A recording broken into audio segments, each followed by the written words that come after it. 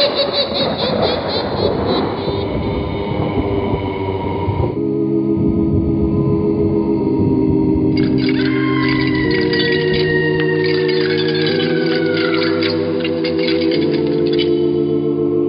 Mysterious Old Radio Listening Society podcast.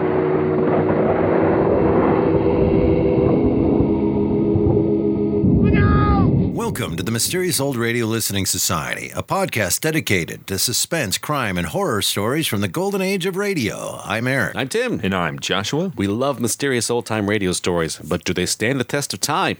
That's what we're here to find out. Today we celebrate the centennial of writer, actor, and director Anthony Ellis. In honor of his 100th birthday, I've chosen an episode of Escape written and directed by Mr. Ellis, The Abominable Snowman. Escape was an anthology series that ran on CBS with stories focused on life or death situations, many of them adapted from classic literature. The Abominable Snowman, however, was one of many original radio plays written and directed for Escape by the multi-talented Anthony Ellis.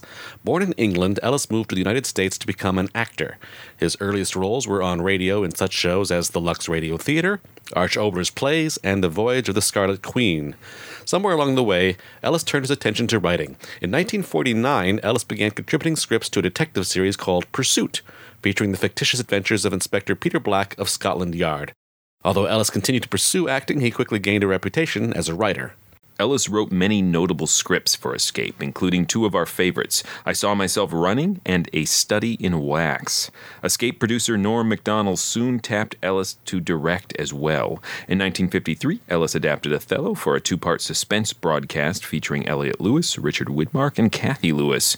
Ellis took over as director and producer for Suspense in 1954 and continued in that role until 1956 when William N. Robeson took the reins. Today's story stars frequent Escape actor William Conrad, who we plan to highlight with a special centennial episode later this year.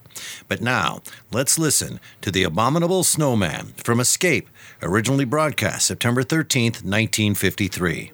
It's late at night, and a chill has set in. You're alone, and the only light you see is coming from an antique radio. Listen to the sounds coming from the speaker, listen to the music, and listen to the voices. Tired of the everyday grind? Ever dream of a life of romantic adventure? Want to get away from it all? We offer you Escape. Escape, designed to free you from the four walls of today for a half hour of high adventure.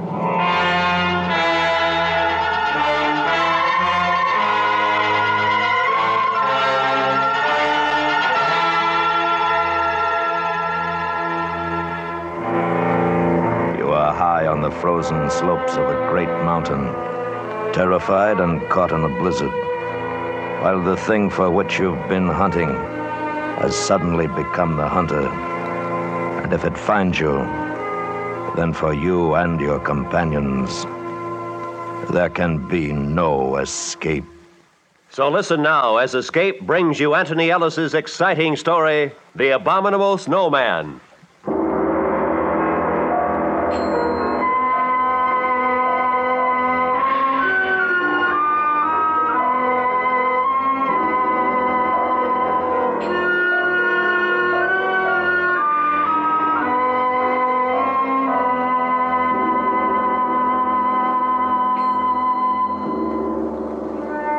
Our first bit of luck was when we hired our Sherpa guide, Nasang. That was in Darjeeling. When I told Nasang what we were after, he hesitated for a moment. And then he said, The Sahibs have not come to climb Shomolungma? Oh, no, we're a little late for that. It's already been done. The other two Sahibs and myself are here for the reason I told you. Meto Kangmi? That's right. The Sahibs always hire me to climb the mountain with them, but never this. Are you afraid of them? I have seen one. You've seen one? Yes, many of us have seen them. Wait a minute. Alan. Yeah. What's that? I'm interviewing a Sherpa in here. He says he's seen one of the things. Hey. Where's Frank? Went out to get some tobacco. Oh, all right, come on in. I think this is our man. All right. Nasang, this is Mr. Ferris. Sahib, Hello, Nasang. Nasang was telling me about what he'd seen. Go ahead, Nasang. it has a face that is evil. And when it saw me, it uttered a strange cry and bounded away. Sometimes leaping, sometimes running with great strides. It was dusk, and after a moment I lost sight of it in the snow. Where were you? With the French expedition. It was at 19,000 feet on Chomolungma. How far were you from it? 30 feet, perhaps 35. You're sure it wasn't an ape? I am sure. There is no ape in the Himalaya to make such a track. What about bears? This too I have been asked. But does a bear walk always upon its hind legs? Well, that's enough for me.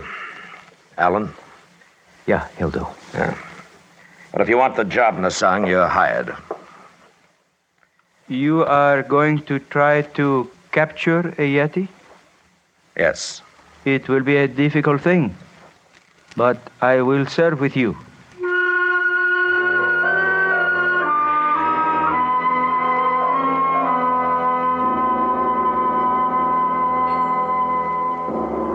Yeti, Wild Man, Netokangmi, Abominable Snowman. That's the name the natives had for the things, and Alan Ferris, Frank Davis, and I were going to try to get one. We'd all done some climbing, but climbing was secondary here. Expeditions since the beginning of the 20th century had heard of the Abominable Snowman, observed their tracks, and one or two white men claimed to have seen them. Great ape, bear, monkey, wild men, we didn't know, but we were going to find out.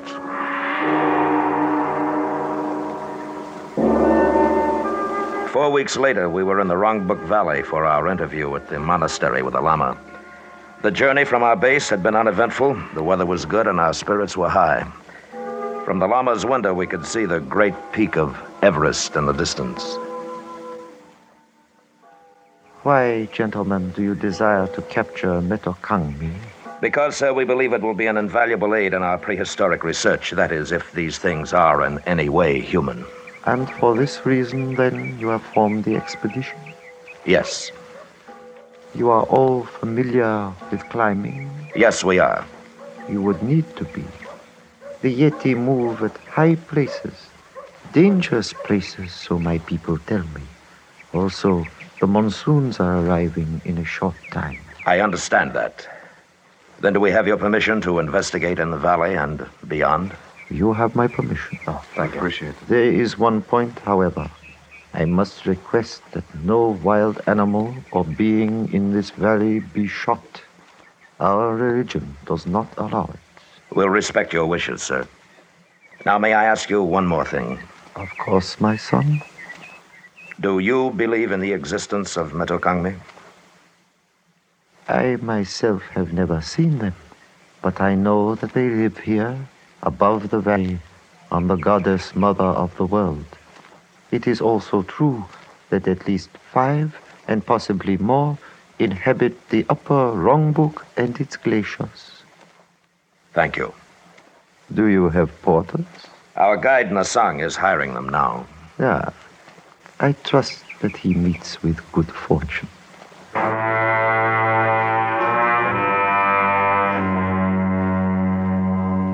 The old man, with great dignity, bowed slightly to us, and we were dismissed. But I thought I saw the shadow of a smile on his lips as he turned away. And it wasn't long before I found out why. Nasang returned to us in our quarters, and his face warned of bad news. Sahib, I am unable to hire any porters. Why not? They know the purpose of the expedition. They will not go. Why? They are afraid. Of the snowman? Yes, they live in peace with them. They wish no trouble. They are afraid. Well, all right. It'll be rough, but we can't waste time talking them into it. The monsoons will be coming in a couple of weeks. It's not the same as climbing Everest. We'll travel light, just the four of us, set up a base and start hunting. All right with you fellows? Yeah, sure. Nasang? I will go with you. I am not afraid. Good. Well, let's take a look at the map. Now, we'll each carry a capacity load We should be able to make this point below the glacier in 2 days. That's 16,000 feet. And if our abominable snowmen are in the vicinity, we've got 2 weeks to find them. When do we start? Tomorrow. Good. Well, that's it. Paul? Yes, Frank. One thing. What do the natives mean when they say they don't want any trouble with the things? Superstition, probably. Oh, no, Sab. It is not superstition. It is because the Yeti are cannibals. That is why the porters are afraid.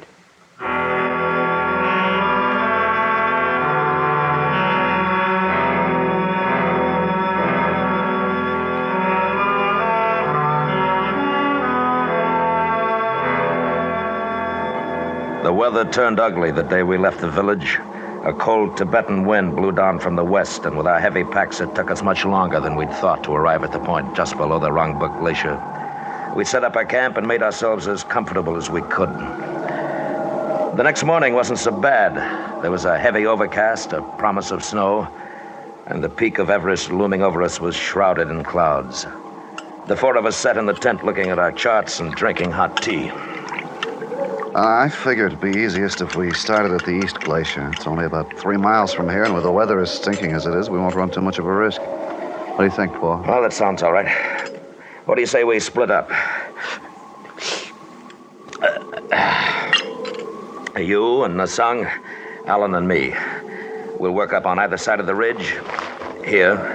And if we spot any tracks, fire 2 shots. Yeah, good enough. Now, the big thing, though, no matter what, don't shoot at the thing if you do see it. Okay? Okay. All right. If we lose touch with each other, we'll meet back here at 5. All right, let's get going.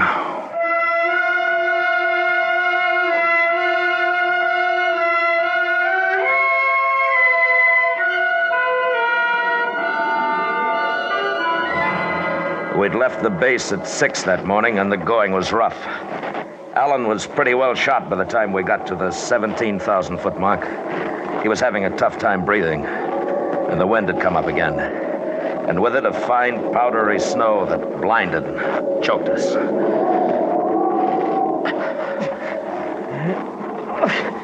Hey, I gotta take 5. All right. Here, move over here. Might cut some of the wind.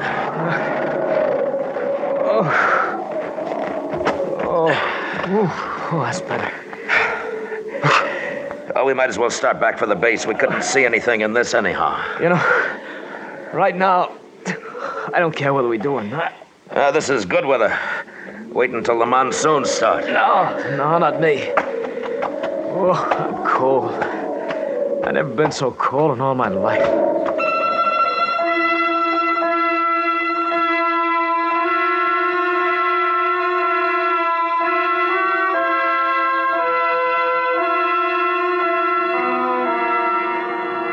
We stayed in the half shelter of an overhang for 10 minutes, and the wind was quieter and the snow had let up. I noticed that the tracks we'd made coming into the shelter were gone now, but we didn't have any worry finding our way back. I figured that Frank and Nasang had met pretty much the same thing on their side of the ridge, and we'd meet them at the base. So Alan and I picked ourselves up and started off. Boy, I thought I was in pretty good shape, but up here, boy, I'm nothing. Paul, I'm tired again. We'll just take it easy going down. You haven't got frostbite, have you? No, not yet, but... What? The left there. Yeah. They're not our tracks, are they? Not unless you took your boots off on the way up. Must have just passed by. It must have seen us. Yeah. Come on. We were looking at a set of tracks newly made in the fresh snow. And they'd passed so close to our shelter that the thing must have known we were there. They weren't the tracks of a bear or an ape, but more like a splay-footed, naked foot. The tracks of the abominable Snowman.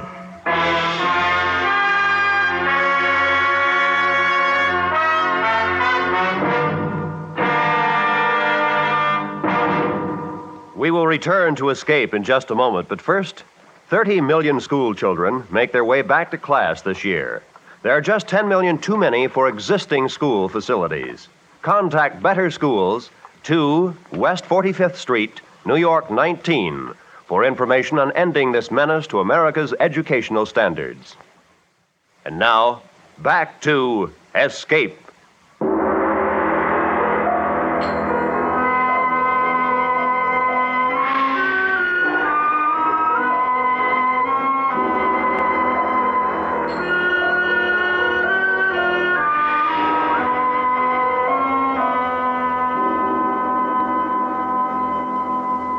We began to follow the tracks, and for a while, perhaps 150 yards, it was easy. And then the thing made a leftward traverse down a deep slope.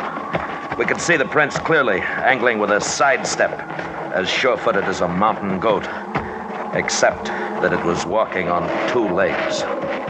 This way, Paul. Take it easy, Alan. It's getting steeper. Boy, that thing sure can climb. Hold up. Alan. I think Hold it! And he dropped out of sight over the lip of the crevasse. We weren't roped together. I got as close as I dared to the edge. The loose snow crumbled away from my outstretched body. And I looked down into the blue-black darkness below, falling away into nothingness. He was gone. Finished. All I could think of was the noise he'd made when he went over. Surprised, angry, then silence. The crevasse might have been 500 feet, or 5,000. Snow started to fall again. Big flakes this time and wet. I stood up, and across the gap 20 feet away, I saw the tracks of the thing, continuing on and away until they became lost in the blank whiteness of the glacier. It had jumped and landed still upright on the opposite side. I went back to the base. And an hour later, Frank and Nassang returned.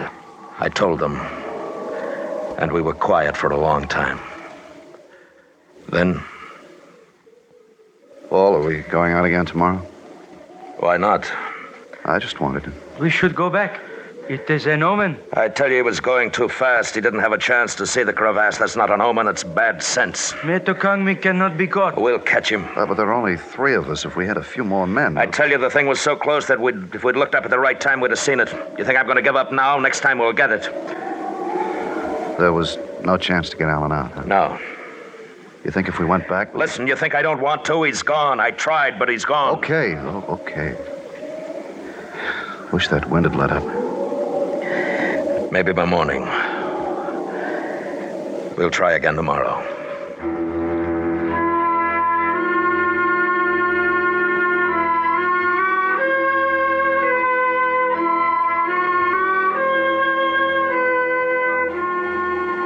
It was cold that night, and somehow colder because Alan was gone. I heard Frank tossing around, and I knew he was thinking about a body broken and lonely, lost somewhere in a deep and dark place. In the morning, the 3 of us packed our gear, camera, food. It was a light pack, and we started up again. This time to a crest above the ridge.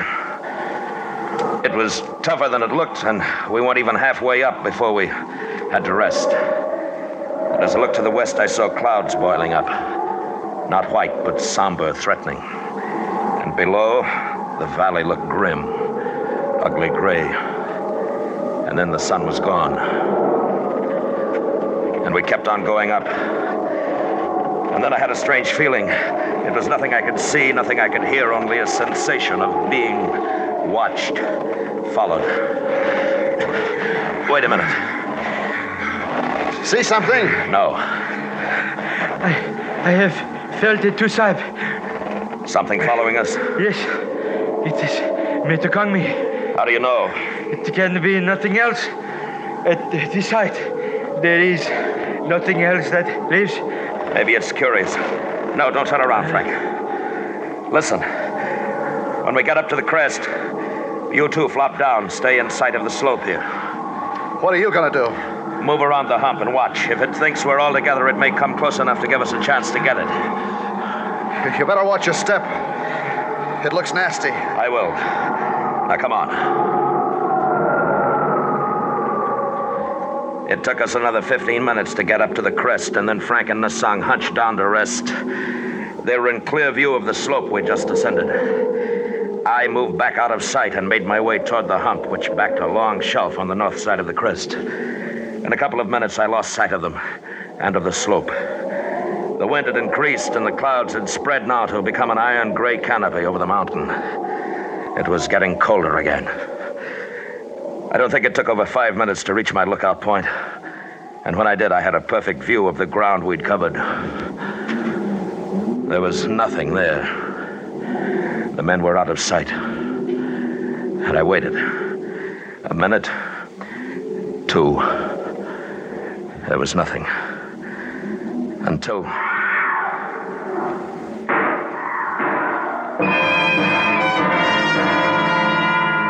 It came, carried on the wind, a cry and then shots. I scrambled back to where I'd left them. And when I got there, Frank was lying on his back. And I couldn't look at what was left of his face. There were terrible deep rents in his clothing, and he was dead. Nasang lay huddled a few feet beyond, a gun in his hand. Sahib. What is it? What? Metokangmi. It came from behind us. Before I could draw the gun, it killed. Then it sprang at me. It is strong, Sahib, with the strength of 10 men. All right, can you sit up? My leg, it struck at me, my leg broken. I shot at it, but I missed. It jumped away and was gone. Okay. We'll have to figure out a way to get you down. We were 4 hours from camp, and with Nasang practically helpless, it could well be 4 days or never. I buried Frank where he was lying, then began to work down the slope. Nasang was in great pain. He half slid and crawled as best he could. That part of it wasn't too bad. Then we were at the bottom, and there was a ledge to climb. It took well over 2 hours to do that, and we still had 3 miles of difficult terrain to cover. The stops became more frequent. Sahib, leave me here. Go back. No. My leg is frozen. There is no feeling anymore. I shall not live much longer. Don't be a fool. After a rest, you'll be able to go on. Soon the night comes. If we are both caught here, we both die. There will be snow, much snow. Leave me, Sahib. No, we're going back together. Please, let me sleep. Let me sleep here. I cannot go on. You've got to, Nasang. No more. The ridge is only about a half mile. From there, it won't be too bad.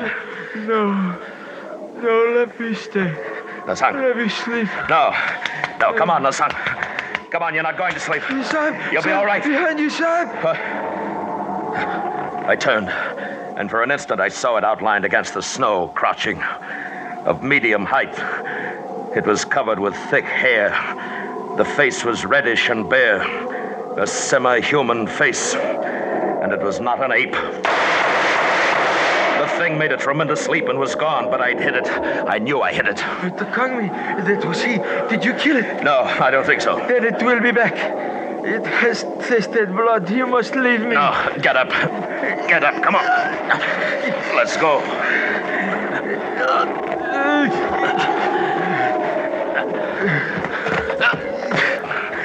Nasang. I am very sorry, Sahib. Will you ask the Lama to make a prayer for me? Sure I will, Nasang, but... Give my pay to my wife in Darjeeling. I'm sorry, Sahib. I die. Nasang?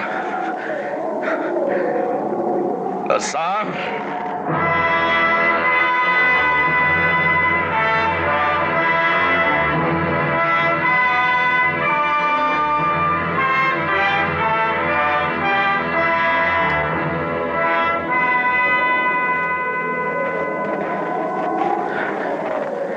And the darkness came, and with it shadows and the snow.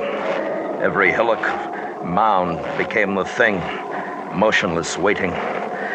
In my mind, I kept seeing it, its long arms, powerful, and the dreadful claws it must have possessed. I carried my gun in my gloved hand, but I knew that I couldn't fire it unless I was barehanded. And that meant my hand would freeze to the gun. And then suddenly I felt myself slipping.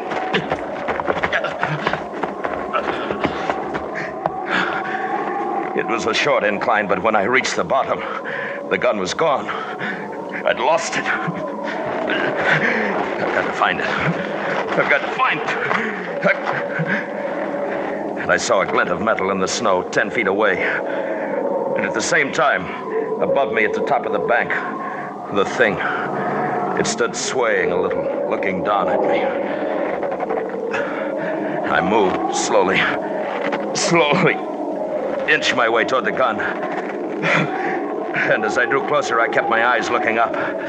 But it didn't move, only stared down at me. And I thought I saw its little eyes glittering. And I thought, if the gun's frozen now, if it's frozen, it doesn't fire. And I was nearer to it, near enough to take off my glove. But that moment in which I'd have to bend to pick it up, that's when it would leap down at me, tear my throat out, tear, and I had the gun and I pulled the trigger.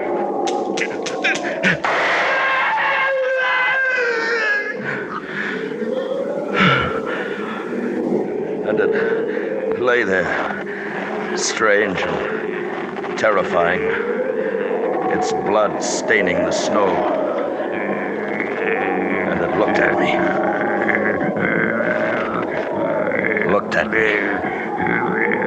Until the sound died away.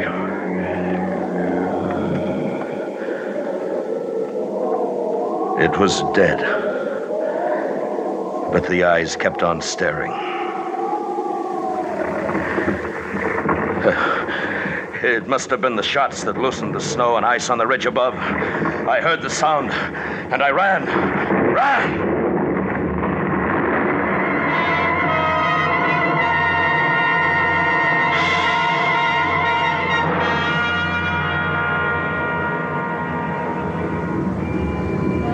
It passed me and swept on down toward the valley, the thunder of it dying in the distance. And when I went back, there was nothing there. It was buried somewhere under tons of snow. I made my way back to the Wrong Book Village. I don't remember how. I didn't remember anything for 2 weeks after. But I'm alive. And I'm not going back there again. That's all I know. Or want to know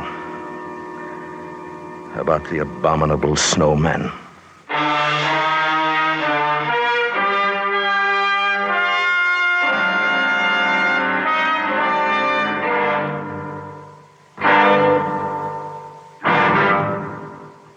Escape has brought you The Abominable Snowman, written and directed by Anthony Ellis, starring William Conrad as Lane. Featured in the cast were Anthony Barrett, Hy Averback, Jack Crucian, and Edgar Barrier. The special music for Escape was composed and conducted by Leith Stevens. Next week. You are a passenger aboard a submarine making its last peaceful voyage across the sea. While unknown to you, the captain has a plan, which, if it succeeds, will mean for you and the entire crew a fate from which there can be no escape. So listen next week, when Escape will bring you Marion Mosner and Francis Rosenwald's exciting story, The Log.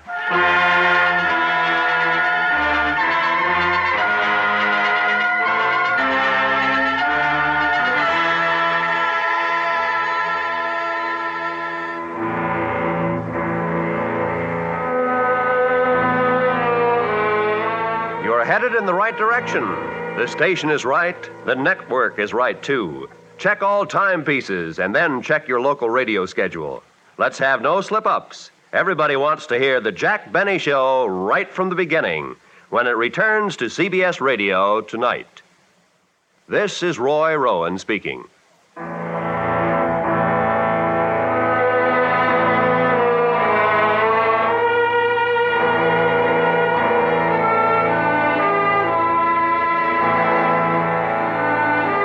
This is the CBS Radio Network.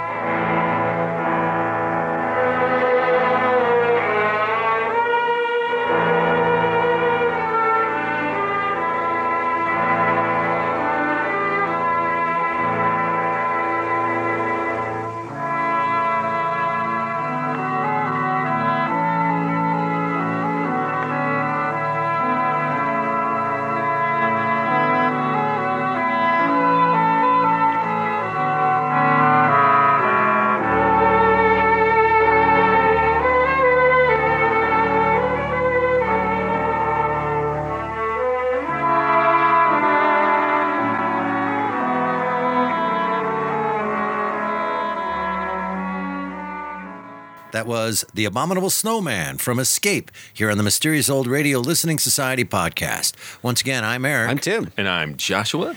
And that was kind of a request, more of a suggestion of celebrating Mr. Ellis's 100th birthday. Yep, and it came from a mysterious listener, Mark, who suggested this to us, and I thought it was a fantastic idea. Yeah. So thank you, Mark. Thank you. And it was hard to choose, was we've discussed a lot of Mr. Ellis's work on Escape. Right. But this, and I'm very curious to hear what you think of this, but this was always a back pocket episode of mine for a time when we'd gone on a streak of episodes that Eric just hated. Because in my mind, this is my idea of the sort of classic man against beast adventure, really detailed but straightforward story that Eric would like. So I'm very curious if that is indeed true. I'm not going to give you any tell yet, because I want to say this first. This is very important. All right.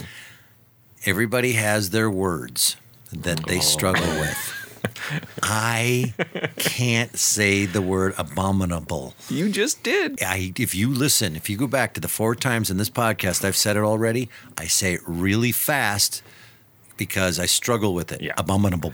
Listeners, he's just sweating. Just like he is so stressed out right now. Just surrendered to the abominable. I hate that word. The abominable snowman. Abominable. Abominable. Am I doing it right? Abominable. Abominable. You at home, try saying it. Abominable. Abominable. Follow the bouncing ball. How about just say metacogme? No, we are Yeti. at this, At this point, Tim, it's exactly right. It will be referred to as the Yeti for the rest of this podcast, so I do not have to worry about the abominable. Okay, that being said, I'll let you off the hook. Everything you just said about me and what I like is absolutely true. Everything that I like is in this episode. Except for one tiny little issue that I had with it. Car chase. I'm sorry. No car chase. Had a car chase in it. You're right. It's an adventure. I love it. It jumps right into the story. We're going to go hunt this thing. It takes place in a world that is a mystery to us at this point in history. It was romantic to be in the Himalayas. Like, we knew nothing about it. I've always said things that take place in old-time radio in the Middle East, when that seemed like such a faraway... Do they have gravity there? Right. Magic. It was all magic, and snakes came out of baskets, and I really liked that, the ignorance of it that made it much more interesting. It's like science fiction. Yeah. In that way. All we had was National Geographics to tell us what was going on in the world.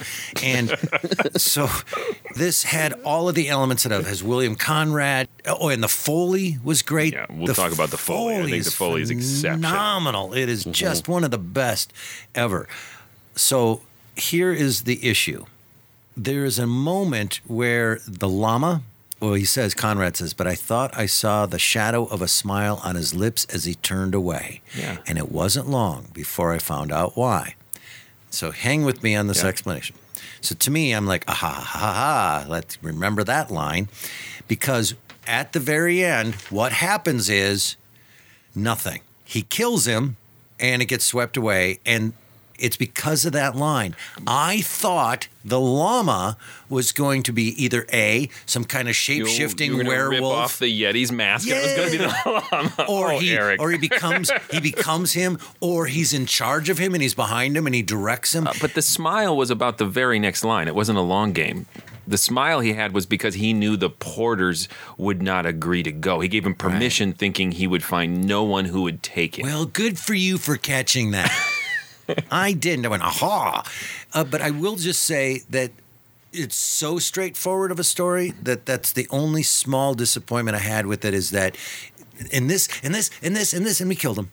It's not a really huge, interesting ending for me. But up until that point, I was having the best time of my life. And it wasn't enough for me to go, oh, that was stupid. I just went, oh, well, it was still great. But I just was expecting some kind of reveal, some kind of twist, some kind of thing. Does that make ending, sense? Oh, yeah. I had the same emotional reaction to that, but I also caught that, he means the porters. But the setup of I'm going to speak to the llama and get permission, and he will grant permission, but then it seems like he's got a secret about it. Seems like it should mean more than just you'll never get anybody that will work for you. Right. I wanted some kind of explanation of the Yeti or some kind of... That was the thing, is the ending seemed to almost switch genres from action-adventure to, and I may be projecting, but sort of cosmic horror of when he shoots the thing and it has these, making these weird noises and gurgles, and it's no longer about live or die, kill or be killed. It's, what is that strange thing I'm now suddenly interacting with? Yeah. There's that, and that death scene is pretty fantastic. It is. Cry when the Yeti is shot, and his death gurgles are pretty it's just so distressing. weird. What I love about this is that it takes the abominable snowman and makes it real. There's never a question of is it real or isn't it in this story, which I think is fascinating because most of these stories would be about, oh, it doesn't exist. There's no skepticism. He and his group are going to capture it. The llamas know it exists. The Sherpas know it exists. It takes this very well-researched and naturalistic approach to the story that I found really refreshing. Yeah, it's somewhat frustrating, the ending for me also, in the sense that I feel like, poor William Conrad now is a snuffleupagus. You know, like, no one's going to believe me. Well, let me back this up and go, one of the other things I really liked about this, and I think, be patient, but I think it connects to the end, and that is, at least by old-time radio standards, what stands out to me is the portrayal of the natives, and particularly in the song The Sherpa Guide, and that it's played by a white guy, but on the most surface level, the accent is remarkably understated and verging on respectful. Right. And he is not and never portrayed as superstitious, right? Which is the trope of this time. The opposite, in fact. He repeatedly states, I'm not afraid. He has knowledge and experience that is crucial to the expedition. Right. He is not an impediment to the white man's goal. The llama is also portrayed with this strength and dignity capped off with that knowing smile. Right. He's actually playing them. So to me, that end sort of echoed the treatment of the Sherpas and the natives of this area. Like, wow, I didn't listen. I have uncovered this horrible thing. There was a balance here. Even the porters who refused to go, it wasn't out of superstition. Yeah, they don't want to cause trouble. Yeah. We have this peace with them. There's a balance here, and we don't want to screw it up. It's not superstition. It's caution based on experience and knowledge. And so, to me, that ending connected to that. And maybe to your Lovecraftian horror, I have uncovered this thing. I have brought this out of the darkness where these people knew how to handle it. In that same vein, even before they get to the end, William Conrad's character, as soon as he starts to see that his Sherpa is in danger, like, this is a big deal. If I lose my Sherpa, I'm in a big mess. I love all of that you just said. That was fantastic. Nice job, both of you. It does have those elements to it that I didn't really take into account until listening to you, but it does have an approach that is not stereotypical in both ways of the people or of the genre. And the other thing that you didn't mention that I also love, put anything in snow and blizzards, and I'm really happy. I love, like I've said many times on this podcast, I'll listen to Sergeant Preston of the Yukon just because it's outside in the winter. Oh, what if Sergeant Preston found the abominable snowman? That would be an episode. I bet there is one. How much you want to bet there is one?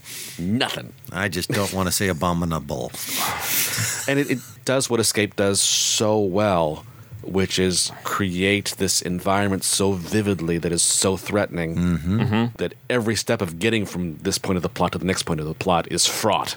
Yes. Since we are celebrating Mr. Ellis here, one of the things he excels at is putting characters in these escape life and death situation, but always humanizes them enough that the listener can relate despite the extreme or fantastic nature of their predicaments.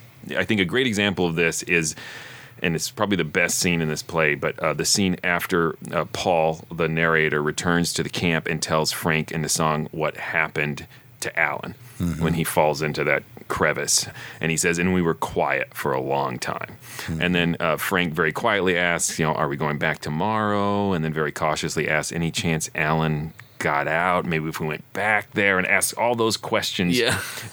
You would, and Paul reacts defensively and doesn't want to give up because they're that close. And the song is brought to his senses finally and says this is an omen, and it's the closest to superstitious depiction of him that this script gets, but he's right. This is an omen of bad things to come because you've lost a member of the group. But what's interesting about this scene is that each of those responses represent a different but very human and relatable response to the death of Alan. It stands out from other types of adventure fiction in that way. Like, these are all very human characters. And again, they include the native in that very human characterization, which is very different. It reminds me a little the subversion of those tropes of the Dark Wall, which we like so much that Kathleen Hyde did as well in Escape. But it's just a great, small, but powerful scene. I also like that moment where he describes the idea that they're not sleeping very well because they're imagining Alan at the bottom of that crevice, still alive, and hoping that they might show up to help him. And we touched on this a few minutes ago. We really need to talk about the Foley in the show. Little it's things. So textured. There's dogs barking when they're in the village and sheep. Well, early on when he's interviewing for the sheriff position, and you hear the chair push back and walking across and opening the door and moving the map. Each of those sounds was just perfect and a lot of depth to each of those sounds. And they really communicate the distance and where the listener is and where they've left. And it's narratively not necessary, but it really fills it out. Well, and just little things like eating soup. It was fantastic. Those details that get passed by a lot in radio shows just reminds me how important they are and how much they can add. And despite how it relies on narration, there's this great moment where they communicate everything through Foley, and that is when he loses the gun. Right before the Abominable Snowman shows up, he's worried. He's worried that it's frozen and it won't work, and he gets it, and then it's just click, click, click, click, click, bang. And that is awesome. And they just let the Foley work there. They don't say, I pulled the trigger 6 times. And it's way more powerful with all those clicks. Yeah, just him falling down the crevice. It wasn't over the top. It sounded like a guy falling 30 feet or 20 feet because he says it wasn't that far, and it was just occasional grunts and snow moving. And then when Paul describes his cry as surprised and then angry, there was something awful about that moment of, I can't believe this is happening to me.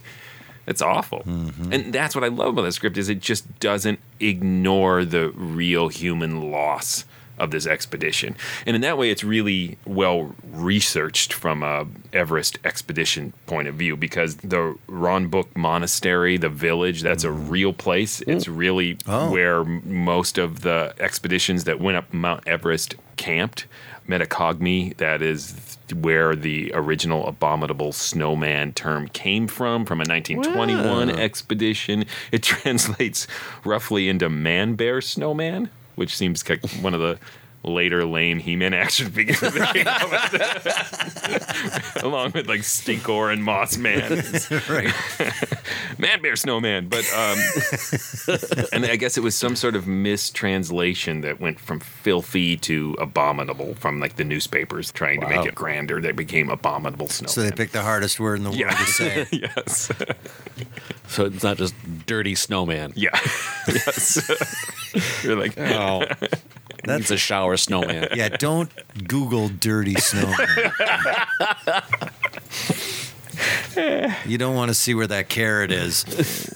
And they actually use the Tibetan word for Everest, Shamaluma, or probably pronouncing it wrong, but Shyamalan? yeah, Shamaluma or something like that. It's Goddess Mother of the World, which the Lama actually says, and that is the translation. So clearly, I'm saying Ellis spent a lot of time researching this. So did you. Yes, like There's a Three Dog Night song, right? From the halls of Shamalama. Ding right? dong. Ding dong. We could just keep talking about it, but every moment was great. My caveat about the ending is really nominal. I was waiting for some kind of twisty thing, some kind of reveal, and it turns out to be just man versus nature. Yep. And that's fine. I think my disappointment was self-imposed, waiting for something. I think that's legit. Maybe, if when he saw him on the ridge, the Yeti, if the Yeti was like, hey, I could really use a jacket. Yeah. Or maybe if he brought an elf dentist, Right. everything would have ended up just fine. Bumbles bounce. Hey, as long as we're picking nits here, the sort of setup it seemed of so long as you don't kill any other living thing. Right. That never came up. Like, okay, we won't. And we didn't. Yeah, you're right. They could have had their moment where they had to. Yeah, we took a shot and hit the wrong thing. That is nitpicky, but you're right. Why bring it up if it's not going to come into play? I would assume it's accurate for the culture and historical and that. Yes. But there is that danger whenever you're being authentic, is that it feels inauthentic in a fictional setting. Yeah. I had a creative writing teacher who always said, real life is no defense for bad fiction. Not that I'm calling this bad, but you're right. It does seem like a Chekhov's. Yeah, exactly. Don't use Chekhov's gun. Right. Well, let's vote. I'll start. Ellis is a phenomenal writer. We mentioned in And the director. opening. I want to emphasize he directed this. Yeah. So Right. I assume some of that textured Foley and the whole production value is down to him. From I Saw Myself Running, Study in Wax, as we mentioned in the opening, and many other things. He's just really good. And this is no exception. I consider I Saw Myself Running and A Study in Wax to be classics. And I'm going to tell you that this is, for me, a classic. This is riveting and really fun, scary, suspenseful adventure. And again, the ending, I think I set myself up for something that I wanted to happen. I'll call it a classic. The only hesitation is it's so quintessentially Escape. I mean, it's a great example of Escape, but it's also the essence of what, if you listen to an Escape, this is kind of what you want to hear. Right. That it almost becomes like not as special. But it's a classic because it's fantastic and it's so good. And it is just every note of it what made Escape such a great series.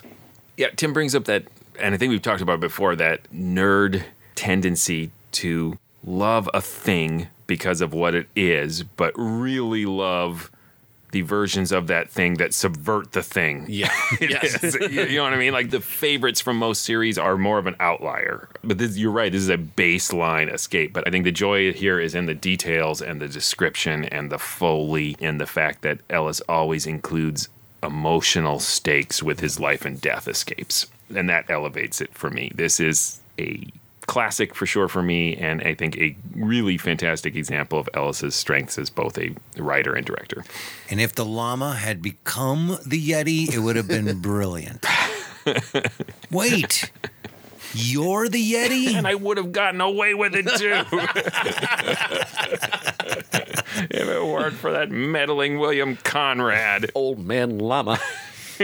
Tim, tell him stuff. Please go visit ghoulishdelights.com, home of this podcast. Not only are there other episodes there, but there's also links to our social media. You can comment on episodes, vote, let us know what you think about these episodes. You can also get a hold of us, send us a message. What episodes would you like us to listen to? What centennials would you like us to celebrate? Come on, talk to us.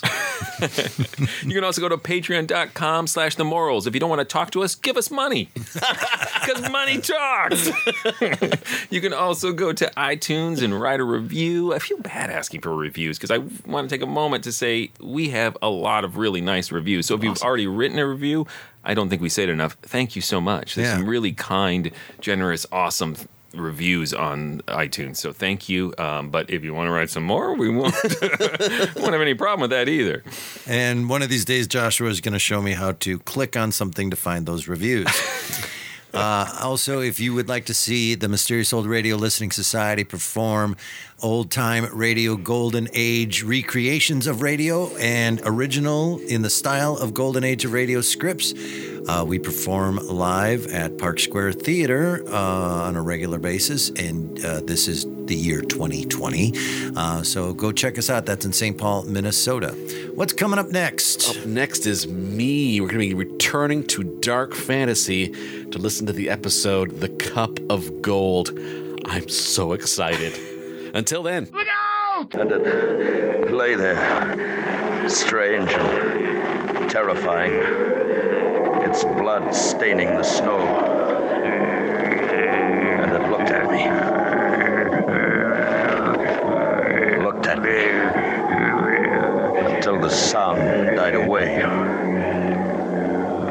I tell you, you're looking at a mighty humble bumble.